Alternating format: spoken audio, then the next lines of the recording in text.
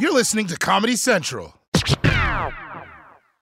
Experts claim there is nothing tougher than a diamond. But at Diamonds Direct, we beg to differ. Have you ever met a mother? Strong, radiant, timeless. This Mother's Day, give her the gift that meets her match. With diamond jewelry starting at $200. Plus, Diamonds Direct's exceptional quality and unbeatable everyday price, you're sure to give her a gift that wows this generation and the next to come. Experience the thrill of jewelry shopping done right at Diamonds Direct. Diamonds Direct. Your love, our passion.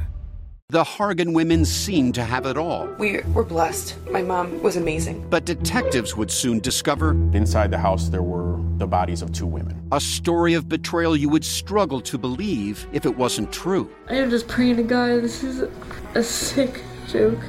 From 48 Hours, this is Blood is Thicker, the Hargan Family Killings. Listen to Blood is Thicker, the Hargan Family Killings early and ad-free starting May 1st with a 48 Hours Plus subscription on Apple Podcasts. So how many of you accidentally or purposefully eat the sticker on the fruit? Does anybody do that? Because this was a big thing online. People were arguing about whether or not you can eat the sticker that they put on the fruit. And like a lot of people are like, yeah, you're supposed to eat it, it's edible. And then other people are like, you should not be eating stickers on the fruit. It was like a whole fight. It was a whole fight. My thing was, really, there was just 2 things. Number one, who are you that you do not have time to like take a sticker off of your fruit? What is happening in your life that you're just like, there's a sticker, I don't have time to save lives? Like, who are you? Take the time, look at the thing and peel it. Do you know what I'm saying? It's like, but then at the same time, there's also the people who are like, this, you can't eat a sticker. It is the worst thing that'll happen. It's not the worst thing. They're biodegradable. It's not good, but it's not the worst thing. People are gonna act like hot dogs don't exist. You know, if you eat hot dogs, I mean, you're the kind of person who like looks at life and just goes like, yeah, man, f*** around, let's find out. That's what a hot dog is. Do you know what I'm saying? You're just the kind of person who's just like, yeah. And it's like a good combination of like threat and like, you know, security. Because the bread is like, we understand what bread is. And then the hot dog, you're like, let's see. Let's see what's going on, baby. I'm all about that life. But I mean, I don't know if you should eat the sticker, you know what I'm saying? I didn't know you could eat the sticker until this argument, by the way. Until I saw this. Then the New York Times did a piece on this. And then the FDA has stepped in. I was like, wow, of all the things the New York Times could be doing. Yeah. It's weird to be like in a newsroom and there's just people like that, you know? What are you looking at? I'm looking at what's happening at the Russian border with Ukraine. What are you looking into? I'm investigating these new vaccines. And you guys notice the sticker on fruit? You think we should eat it or not eat it? I'm gonna do a 300 word article on this, guys. We're all journalists here. Countdown to that person writing a hit piece on me. Well played, New York Times journalist. Why Trevor Noah is worse than the stickers on fruit. Well played. Coming to you from the heart of Times Square in New York City, the only city in America. It's The Daily Show, Ears Edition. Tonight, anime can get you in trouble. Marching bands are racist. And Dwyane Wade. This is The Daily Show with Trevor Noah. Hey, what's going on, everybody? Welcome to The Daily Show. I'm Trevor Noah, and joining me for today's headlines is our very own Desi Leidick. What's going on, Desi? Hey, Trevor. How you doing? I'm good. I'm just, prepping for Thanksgiving, getting ready. I'm not hosting this year, which is a huge relief, but I am in charge of the dressing, which is kind of a huge responsibility, dressing all of my uncles. Finding clothes for all 16 of them, that's a lot. I think the dressing has... You know what, Desi? Good for you. By the way, do you know where I can find a bunch of camo hats? No. No, I don't. Sorry, I took an edible before I got here. I didn't know I was going to be on today. Well, that's fine, Desi. Just relax and breathe and we'll be good. Okay, cool. Yeah. You okay? Happy Thanksgiving. Happy Thanksgiving, Desi. You good? Okay. We'll come back. You shout if you need anything. Okay. All right. Let's jump right into today's headlines. We kick things off with today's big basketball story. And no, I'm not talking about everyone dunking on the Eternals. I'm talking about an iconic stadium that's taking on a brand new identity. After 22 years, Staples Center in downtown Los Angeles is getting a new name, and it's a real sign of the times. Beginning Christmas Day, the home of the Lakers, Clippers, and Kings will be known as Crypto.com Arena. The cryptocurrency trading platform reportedly paid more than $700 million for the naming rights. The Lakers won 6 championships in this building. The Sparks won 3 titles. The Clippers play here too. You know, it'd be weird. This is, I grew up this being Staples and Staples being, the place to play and the place to be. It's kind of like just stripping the history here. Well, I mean, I don't know if you need to get that sentimental, Paul. It's not like Staples is a sacred name from the ancestors. It's a store where you buy 50 packs of binders even though you only need one. And then when you get home, you find out they were the wrong size anyway. You don't need to get that nostalgic about it. Like, it's company. And if you do want to get nostalgic, just wait. Just wait. I promise you, soon we'll all get used to Crypto.com Arena. And in 20 years, when they change that name to Nanobot X Arena or whatever, your kids will be upset about that. Back in my day, this stadium wasn't about the latest fad. It was about swapping blockchain currencies on a digital market exchange. There was culture attached to it, NFTs. And look, this shouldn't come as a surprise, but anywhere a team can advertise, they're going to advertise. Right? The stadiums, the jerseys, the courts, they literally started showing commercials during free throws. You realize that? We're 2 months away from the NBA selling name rights to the score. It's going to be like, and the game ends with a score of 84 to Mountain Dew. A big win for the Lakers or a big loss. I can't tell what's happening. But I mean, can you blame the arena though? If people are offering you a shitload of money to use their name, you do it. I mean, that's what I did. I sold my naming rights to a guy named Trevor Noah for $40. What, you didn't know this? Come on, do I look like a Trevor? My real name is Bert Pakowski. I'm sorry, I just can't stop picturing them removing the Staples logo with one of those giant staple removers. Just a giant claw. Sorry, the edible's kicking in, I think. I need to know what edibles these are. All right, let's move on from sports to music. And the woman that everyone is talking about right now, Taylor Swift. Pop star, songwriter, and inventor of the color red. Personally, I love Taylor Swift. Huge fan. Really nothing bad to say about her. But even if I had something bad to say about her, I wouldn't say it. Because Taylor Swift's fans are super protective of her. Like they're like one of those old-fashioned dads with a shotgun who doesn't want you to marry his daughter because he wants to marry her. You see, Taylor Swift has been re-recording all of her old albums, which means people are re-listening to all of her old songs about her famous exes, and then getting mad at those exes all over again on her behalf. And while Taylor may be content to address her old boyfriends with heartfelt lyrics and songs that are, again, I want to stress this, perfect in every way, some of her fans are a lot less subtle. This is going a little too far. While Jake Gyllenhaal is taking incoming fire from the Swifties, another one of Taylor's exes is being bombarded with messages now. A user on Instagram sent John Mayer a direct message telling him, "Fuck yourself, you ugly bitch. I hope you choke on something." Mayer then responded to the user, saying that he'd been getting many messages like that over the past couple of days, and asking, "Do you really hope I die?" To which the user responded, "OMG, what? I don't want you to die. I'm sorry." The user apologized again and admitted they didn't really think Mayer would see the message. You see, people, this is what I hate about social media. It makes people act shittier than they actually are, which then makes us think that people are shittier than they actually are. Because social media makes us forget that we're all human beings. We just see that little avatar and then we all talk shit to each other, but we're all human. Even celebrities are real people, all of them. I mean, obviously except Timothée Chalamet, he's got to be CGI. No one can be that good looking. I mean, just look at that person. Now I'm craving spice. God damn. And I know her fans are like, but he hurt her. Listen to her song. Yes, that's all you're supposed to do. Listen to the song. Taylor Swift writes songs to express her emotions in a way that touches other people, not to order a hit on her ex-boyfriends. So death threats are not the way to go, especially with someone like John Mayer. Don't send him death threats. He gets them all the time. If you really want to upset him, tell him that Ed Sheeran is a better guitar player. Well, that's going to hit his heart.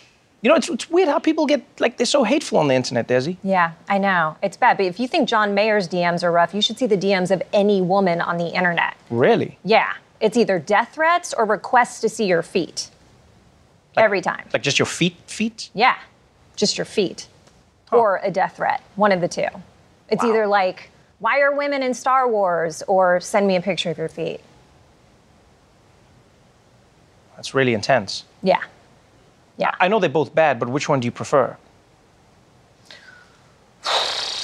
Well, I'm pretty proud of my feet, so I got no problem sending foot pics. Again, bad. I just wondered which one. Have you ever requested a foot pic? No. Wow, look who's a gentleman. I think normal is the phrase you were looking for, maybe? Well, okay, it all depends. Yeah. No, but to be totally fair, it is completely inappropriate for anyone to send a death threat on the internet. Okay. It's not cool. I agree. You got to do it the old school way.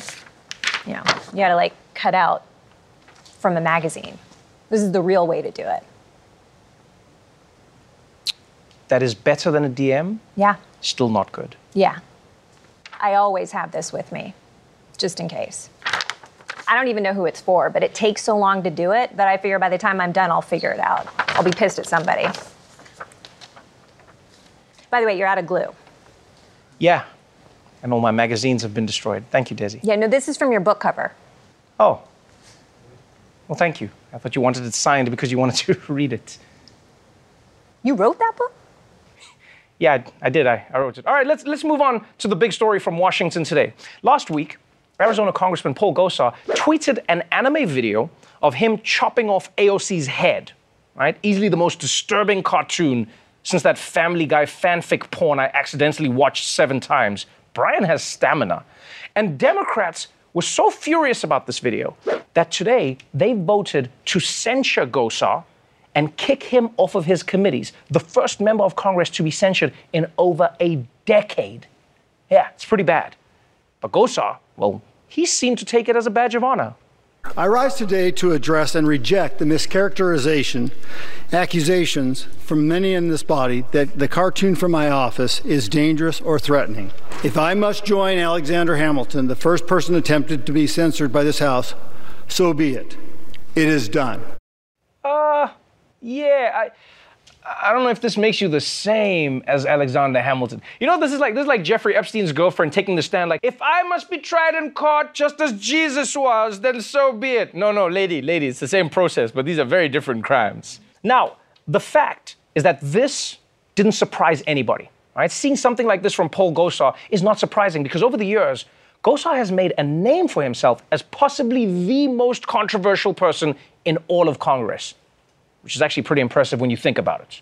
So let's talk about what makes Gosar one of Congress's most extreme extremists in another installment of Fringe-Watching.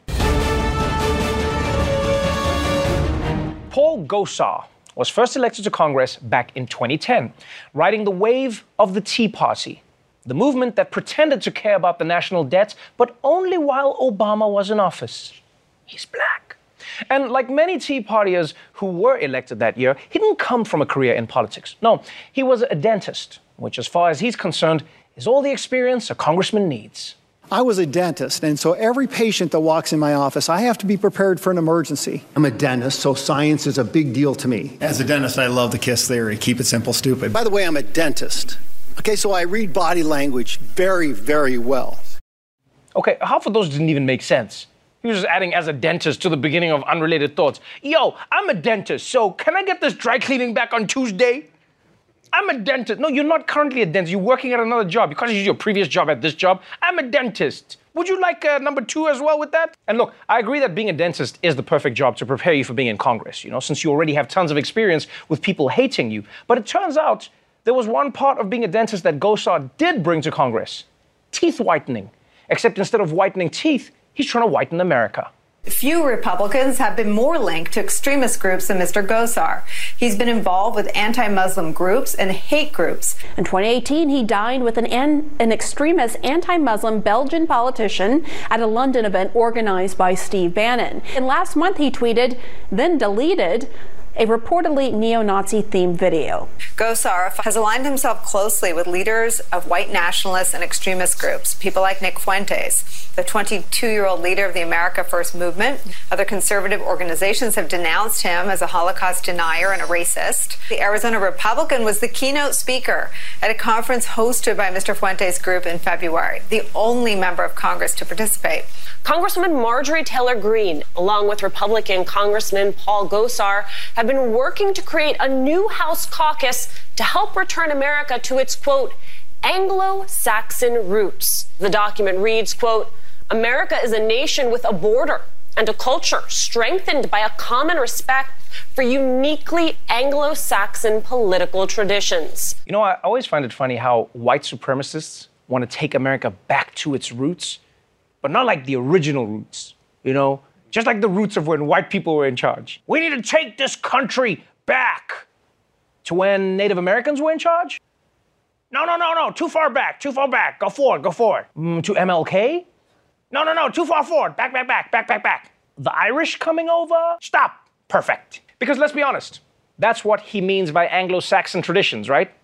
Like when he says that, he's not talking about knights in armor roaming the land on quests. Although that would be pretty cool. People of Arizona, I'm off to slay the mighty dragon as a dentist. Now, the only thing that Gosar loves more than whiteness is a really, really good conspiracy theory. In fact, he's claimed the Democrats stole a Senate race in 2018. He's claimed that the neo-Nazi rally in Charlottesville was a false flag operation secretly carried out by George Soros. And he's claimed that the FBI was behind the Capitol riot on January 6th. And that last one is especially weird because one of the people who arguably was responsible for January 6th was Paul Gosar. Arizona Congressman Paul Gosar firing up crowds with lies about the election results. Imagine this, that you get to go back home once we conquer the Hill. Donald Trump has returned to being the president. And amazing things will happen with 4 more years. In just the days before the riot, he tweeted, Patriots, the time is now. Hold the line. Join me in D.C. January 6th. Hashtag fight for Trump. And in another, he tweeted, sedition and treason for stealing votes is appropriate. On the morning of the siege, he would send followers this image, stating Biden should concede. He promptly went to Congress, stood up, and opposed the certification of the Electoral College results. I rise up for myself and 60 of my colleagues to object to the counting of the electoral ballots from Arizona. The end of his speech interrupted by the very mob he helped stir up. Ah, the irony. Interrupted by his own mob. You see, this is why when you're fomenting a coup, you got to coordinate, you know? Send out a doodle.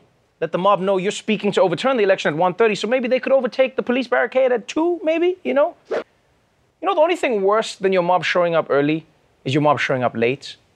Because then you're just on the floor of Congress going, and if you think Joe Biden is going to be president, I have a few thousand friends who disagree. Guys, where are you? I don't use the bathroom now. Use it after. This is the time. This is the time. So when you look at what he's done in Congress, I'm not surprised the GOP doesn't care about Gosar's anime video. I mean, between the coup and the white supremacy, this is the least offensive thing that he's ever done. And the GOP might not be condemning Gosar's behavior, but his own family is definitely picking up that slack. Arizona Congressman Paul Gosar was whacked with this attack ad by 6 of his brothers and sisters. My name is Tim Gosar. David Gosar. Grace Gosar. Joan Gosar. Gaston Gosar. Jennifer Gosar. Paul's absolutely not working for his district. And he's not listening to you, and he doesn't have your interests at heart. Gosar fired back on Twitter. You can't pick your family, Gosar tweeted. To the 6 angry Democrat Gosars, see you at mom and dad's house. God damn, we need to get Paul Gosar out of Congress and onto a Bravo show. You telling me you wouldn't watch the real Gosars of Maricopa County? I'm a dentist. I'm a private investigator. I hate you. We hate you too. Tune in. I don't even want to imagine how stressful Thanksgiving must be for Gosar's parents. Think about it. You got to cook for a bunch of children and the entire mob that Paul brings. You're not serving pumpkin pie this year? Well, let's see what my friends have to say about that. Wait, where are you going? The bathroom again? Come on, what did you guys eat? You're killing me here. My mom's waiting. Yeah, we gotta prove a point to her. Okay, I'll see you soon. I'll be honest though, as awkward as this family dynamic is, it's more surprising to me when someone does endorse a sibling. I can't front. I mean, think about it. Siblings have experienced too much with you. Like, I don't care if my sister and I believe in all the same things. She put my hand in warm water to make me pee in bed. Nobody should do that to a 37-year-old. So that's Paul Gosar, fringe politician, anime fan, and a man so awful he couldn't win votes from his own family. And I don't know about you guys, but someone this awful, well, they shouldn't be running anything in government. And I don't say this as a talk show host. I say this as someone who's been to the dentist. All right, when we come back, we won't just hear some marching bands, we'll listen to them. What does that mean? I don't know. Just stick around to find out. The Hargan women seemed to have it all. We were blessed. My mom was amazing. But detectives would soon discover inside the house there were the bodies of 2 women. A story of betrayal you would struggle to believe if it wasn't true. I am just praying to God, this is a sick joke. From 48 Hours, this is Blood is Thicker, the Hargan family killings. Listen to Blood is Thicker, the Hargan family killings, starting May 8th, wherever you get your podcasts. Welcome back to The Daily Show. If you've ever watched a college football game, you know 2 things.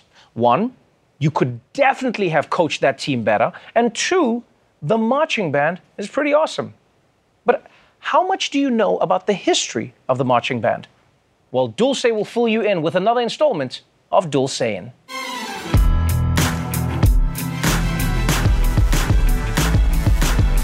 Black marching bands. It's the one time black people get to march without Fox News calling them rioters. And we all love them, even those of us who got cut from one just because our baton twirling was deemed dangerous. Maybe those trombone players should have stayed out of my strike zone.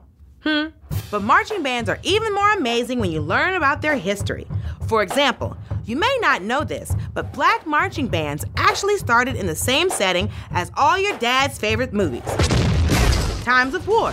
You see, in colonial times, black men weren't allowed to carry weapons, but they still had to serve in state militias. So they were assigned to fife and drum corps instead. And they needed a fife and drum corps back then, in case the armies ran out of bullets and had to resort to a rap battle. So yeah, not letting the black servicemen have guns was racist. But there was actually an interesting side effect of this racism. Because over the next century, the military pumped out thousands of trained black musicians who took their marching band skills back to their communities. And that's definitely one of the best skills to take out of the military. I mean, who do you want at a party? The guy who knows how to play drums or the guy who knows how to dig a hole to poop in? And all of this marching band culture found a new home in 1890 when Tuskegee University started the first HBCU marching band. It turns out college and marching bands are a natural fit, like college and STDs. Over the next 50 years, marching bands popped up at Alabama State, Florida A&M, Kentucky State, and other HBCUs. But the big turning point came in 1946, when Dr. William P. Foster at Florida A&M discovered the missing ingredient: choreography. Dr. Foster taught his marching band new dance moves with help from a PE teacher named Beverly Barber. And that must have been cruel for all those band nerds who thought that going to college meant no more gym class. Oh, you thought you were done running? Now you gotta do it with a tuba. But it was worth it because choreography took marching bands to the next level. Adding dancing to anything makes it more entertaining. Karaoke, in-flight announcements, finding out you are not the father. By the 1960s and 70s, HBCU bands had gone mainstream. They were playing Super Bowls, and they even marched in JFK's inaugural parade, which had to be the most memorable parade JFK was ever in. Wait, that seems wrong. Then Southern University's band changed the game again when they started doing their own rendition of top 40 radio hits. That earned them the nickname the Human Jukebox, and it's a tradition that goes on to this day. I'm telling you, you haven't lived until you've heard a marching band cover WAP. There's no lyrics, so all these old people are dancing to it in the stands, and they don't even know they're getting down to a song about lubrication. Get nasty, Grandma! It was also during this time that bands made their next big move, dance lines. These started with the Golden Girls of Alcorn State and spread to the J-Sets of Jackson State, whose J-setting technique became a big influence on hip-hop dance. And the J-Sets only happened because a majorette named Shirley Middleton demanded that they be allowed to dance in a more modern way and, quote, put down their batons. I wish someone had gotten rid of batons back when I was twirling. Then I wouldn't have gotten sued so much. The band got more CTE than the football team that year. Today, the impact of HBCU bands and their dancers is all over pop culture. They're in songs, movies, and they were even part of Beyoncé's iconic Coachella performance. That show changed the conversation. It changed the culture.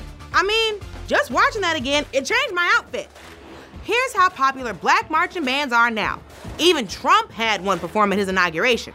Between that and all the cheating on his wife, he was just like JFK. And just this year, Vice President Kamala Harris was escorted at the inauguration by the marching band from her own alma mater, Howard University. What an incredible moment that was. Most people only reconnect with their alma maters when they're getting hit up for donations. I already made a donation. It was called my tuition, and I had a full ride. So the next time you see a black marching band, you'll know how they became the phenomenon that they are today. Now, play me out. Ha-ha! Still got it. See? Not so bad.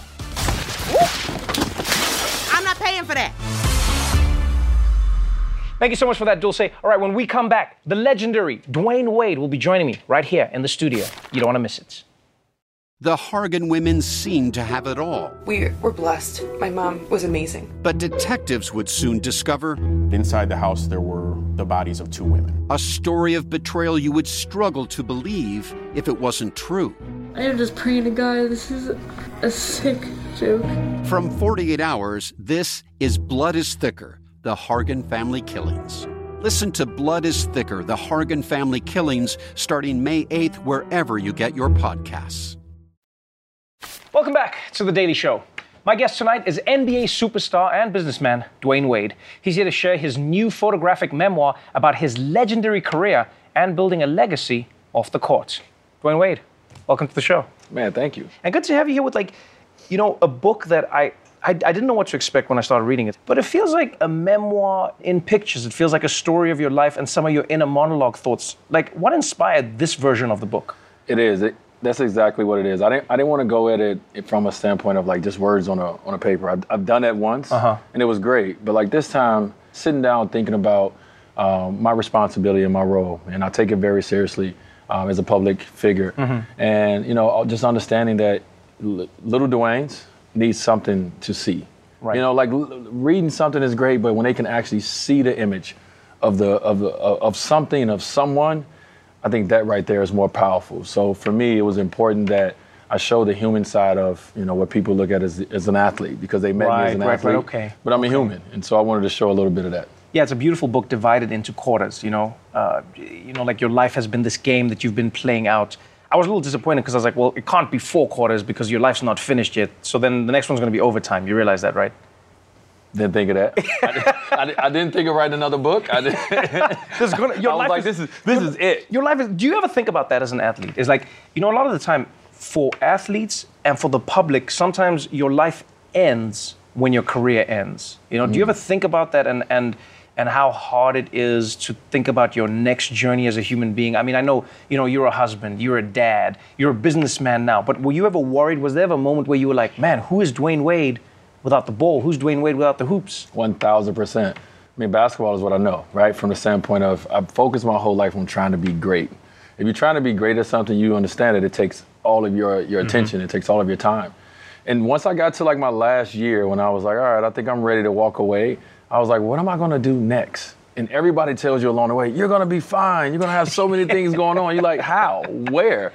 And, I took a few months off, maybe 2 to 3 months. And then I just said, you know what? Talk with my team and let's get back to it. Let's just hit the ground running. Let's take meetings and let's see where my interest lies. Because I didn't know. All I knew is I loved the game of basketball and I enjoy business. And I enjoy making money. I enjoy creating things. I enjoy designing things. So for me, it was like, let's find what that next step is. So I feel that I'm in my rookie season in life again. I'm in the pregame. I'm in the pregame again. And in this new step, this new walk. If I had guessed before reading the book and someone said to me, okay, what are Dwyane Wade's passions? I would have gone, okay, basketball is definitely one of them. Yes. I would have said fashion is Yes. definitely one of them. Yes. You know, Dwyane Wade's never been afraid to take a chance. You know, I would have said wine is one of them. Yes. You know, but one thing I would have never said before reading the book was karaoke. Oh, listen. You're a humble person, but the one thing you have no humility about, you call yourself the greatest karaoke singer in the league. Well, you're just like when I was in the league. Yeah, you're now the I'm GOAT. out of the league. I'm the GOAT. Oh, you're just the GOAT It's now. not that I can sing. I cannot sing to save my life. It's that I will get up on stage anywhere to sing karaoke. Like I go to local bars and just jump on stage. That's the kind of person I am. Wow. I got to know the song, but you know what I mean. Yeah, but you just I do it anywhere. I do it anywhere. Do you have a favorite song? Like what is like Dwyane Wade's? Well, my wife told me I need a new song because I've been doing the same one for about 6-7 years. What's that song? Oh, Montel Jordan. This is how, you know. It's easy. I like Montel Jordan because it brings the energy. I hear you. Everybody know the words. Even if you don't know the words, you know some of the words. And so it's kind of crowd participation. And I don't have to sing. I can deep voice it. So, but yeah, I love it, man. I love it. I did like the human side of your story with LeBron. You know, I wasn't in the U.S. when the whole move to Miami happened. I wasn't in the U.S. for that chaos. What do you think was the biggest thing that people missed from LeBron coming to Miami? You know, you share a few thoughts in the book that I really enjoyed. You know, the conversation you had, what were you trying to achieve. But what do you think people missed in that story? What do you think that people just didn't understand about that move and the big three? Well, I mean, I'm sure there's a lot that people didn't understand. I mean, as athletes, you know, when you're touted as one of the goods and the greats in the game, they say these are the things you have to accomplish. You have to get rings. You have to get MVP. Like, it's all these things. And so you can't knock someone for listening to that and going out and making sure that you put the best team around you to win. And so I think at that time, you know, I had won a championship at 24. I've been losing. I was tired of that. LeBron, you know, for 7 years, he got close ones, but he was ready to like get over that hump. Right. Chris Bosh was an emerging star in Toronto, and he was ready to get a little bit more light, a little bit more attention. So I just feel like, man, just to be young and to decide as young men that we want to do this as friends. We understood at that moment that we were shifting the culture of what an NBA was. Yeah, at that moment. It will never be the same. Yeah, I mean, player empowerment. That's what that move was about. Your life has been one that is filled with both tragedy and triumph. I can't help wondering if that's why you've been as dedicated to your family as you have been. You know, it feels like Dwyane Wade has gone like, I want to win championships on the court, but I want to win championships at home as well. And, you know, I see that, you know, with, for instance, your son Zaire, who's playing in the game now. Yeah. I've seen your face light up when you watch him or when you play against him. And I've also seen, like, the journey that you've been on with your daughter and just, like, talking through the challenges of having a child who's trans and learning about it. And I want to know a little bit more about that. Everyone thinks the journey to understanding trans people and the conversation happens overnight. It wasn't overnight for you. No. And you had to learn. If you were to talk to another parent out there or somebody who just goes like, Dwyane, this is wrong, I don't get it. What helped you to begin to understand so that you could be the best parent to her? Well, I think when things happen personally to you, when you have a personal connection to something or someone, you take it a little bit more serious. But when it happens to you, you have to look it in the face. You have to, right on. Like my daughter looking at me across the table.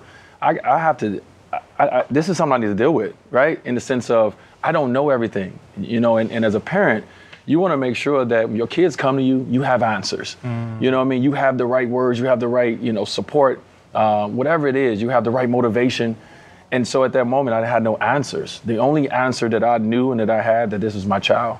I love him and I hate the pain that my child is in. Wow. Right? Seeing the pain of, not being able to feel, confident and comfortable in who you are. Right. You don't want to see no one live like that, no one you love. And so immediately when it's the hug and the embrace and you see just the light, like I see Zaya's light. And for me to be in a place where I'm not trying to dim her light. I'm trying to move out the way and let her get all the light. I just see a beautiful, blossoming 14-year-old girl who's, trying to pass her test at school just like everybody else. She's trying to find friends that are this year going back to school like everyone else.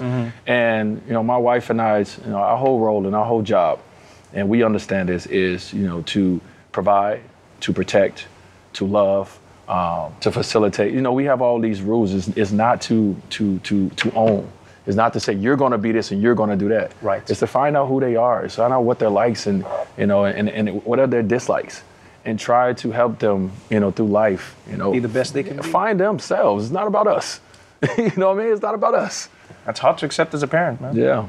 But you're doing it. Dwyane Wade, thank you again for joining me on the show. Congratulations. This is a really fantastic coffee table book / memoir-ish vibe. And I'm excited to see what overtime is going to bring, man. Congratulations. Thank you, my dude. Oh, you got it? Ooh. Right, that was quick. You still got those reflexes. Ooh. I like that.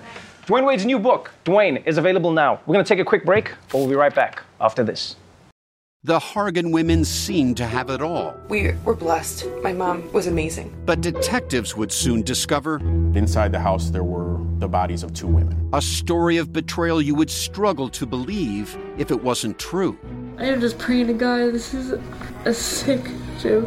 From 48 Hours, this is Blood is Thicker, the Hargan family killings.